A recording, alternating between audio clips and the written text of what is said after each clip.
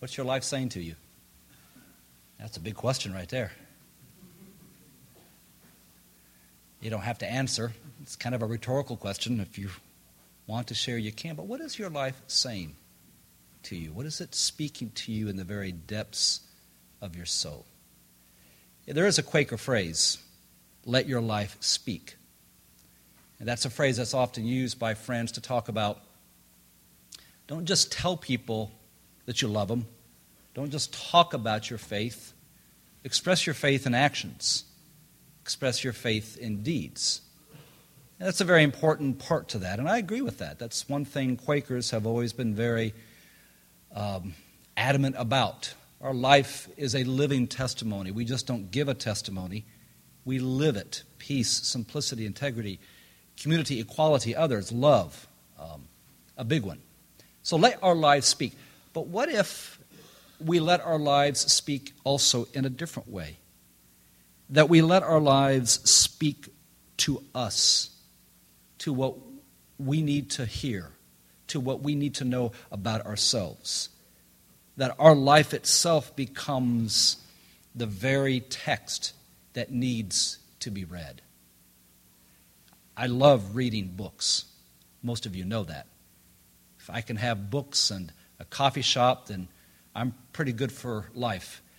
We go shopping. I get gift cards for Christmas, and I'm always getting books with the gift cards. And in fact, the standing joke around our house is the 80s called, and they would like my wardrobe back. And so I've promised Linda I would actually start buying some new pants and some new shirts and forget books. But what I find is this. When I am not listening to my life, I would rather read about other people's lives than listen to my own. I would rather read what other people have written about God and faith than listen to my own. Well, what does your life speak to you? Romans, that passage that Dacia read, there's a different translation, another one, and it's actually in your bulletin on that yellow insert on the other side from the chorus. It's from Eugene Peterson. And here's how he translates the first two verses. So here's what I want you to do. God helping you. Take your everyday, ordinary life. You're sleeping, you're eating, you're going to work, and walking around life. And place it before God as an offering. Embracing what God does for you is the best thing you can do for Him. Don't become so well adjusted to your culture that you fit into it without even thinking. Instead, fix your attention on God, and you'll be changed from the inside out. Readily recognize what He wants from you and quickly respond to it. Unlike the culture around you, always dragging you down to its level of immaturity, God brings the best out of you and develops well-formed maturity in you. God wants our whole life.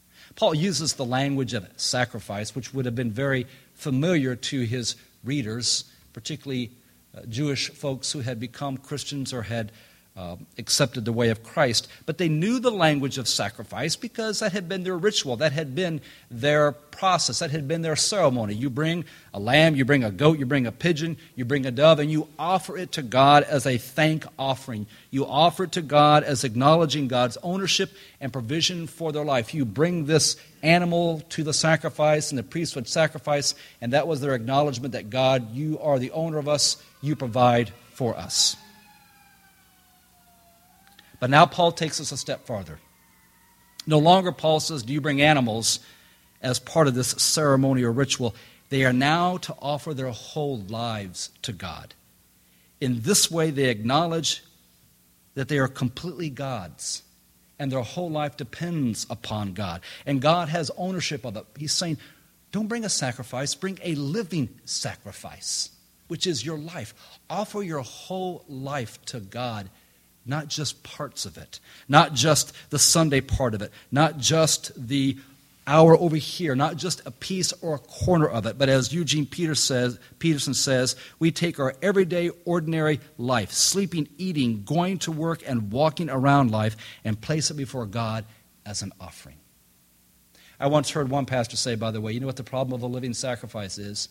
It has a tendency to crawl off the altar. I have no idea what that means.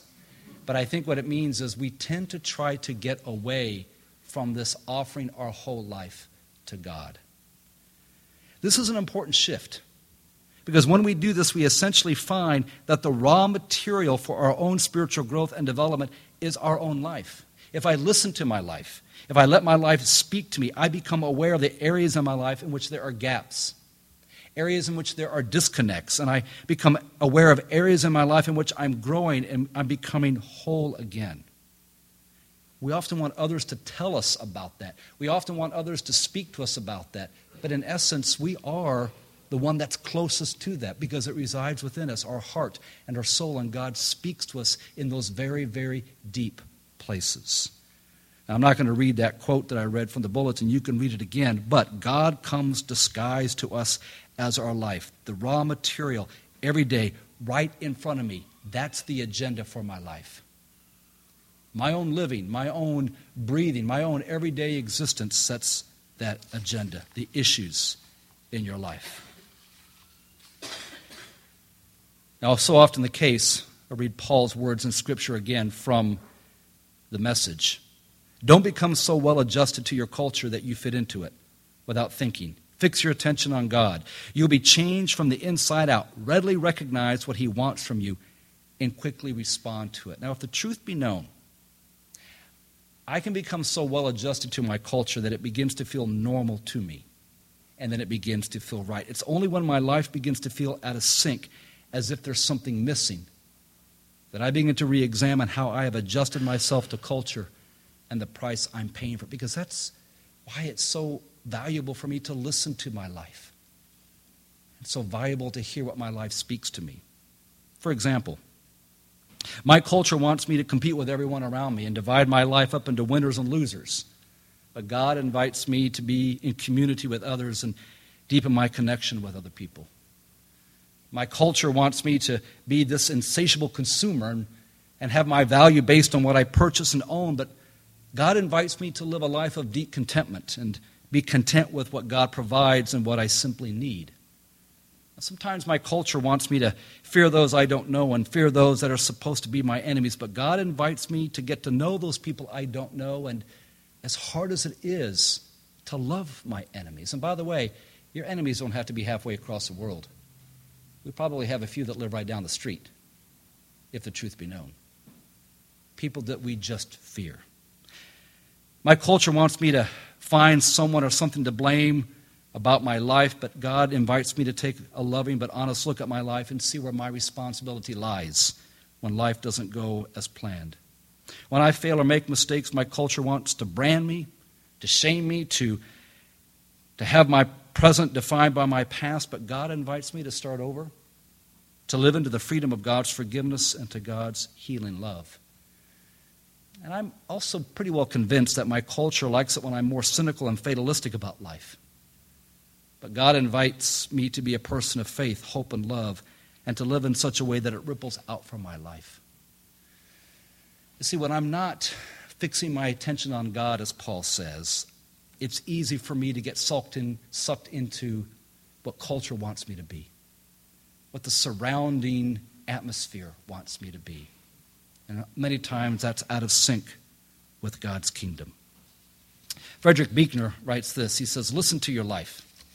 See it for the fathomless mystery that it is, in the boredom and pain of it, no less than in the excitement and gladness. Touch, taste, smell your way to the holy and hidden heart of it, because in the last analysis, all moments are key moments, and life itself is grace. If I were to have a couple takeaways from this for me about listening to my life, that God comes disguised as my life, I would say this first. Our real life is not something to be avoided but embraced. Let me say it again. Our real life is not something to be avoided but embraced. I think sometimes it's really hard for us to embrace our whole life. Maybe there's parts of it we're scared of. Maybe there's parts of it we're ashamed of. Maybe there's parts of it we don't even want to go there because we just don't want to go there. And so we hide it from God. And sometimes we hide it from ourselves. What Paul says is our real life is not something to avoid. It's something to be embraced, to be acknowledged, because we bring that to God. And that's what teaches us about who we are and who we can be. There's many times in my life I have to ask myself questions like, why did that make me angry? Why does that person frustrate me? Why does that person annoy me? Why did I act that way? I find that my life, when I embrace all the good parts and even the not so good parts, it has something to teach me if I'm willing to listen. The second takeaway is this, that we offer our real selves to God and not the dressed up pretend self, or at least the self I think God wants. And God wants the whole thing, as Paul says, to offer my whole life. This morning, in our 9 o'clock time of silence, I was listening as best as I could.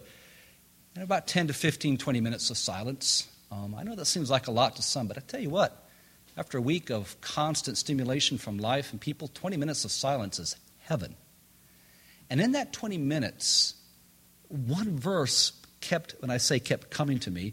That's my way of avoiding the fact that God was speaking to me. This one verse, and it was out of Romans chapter 8, where Paul simply says, and nothing will separate us from the love of God in Christ Jesus. Nothing.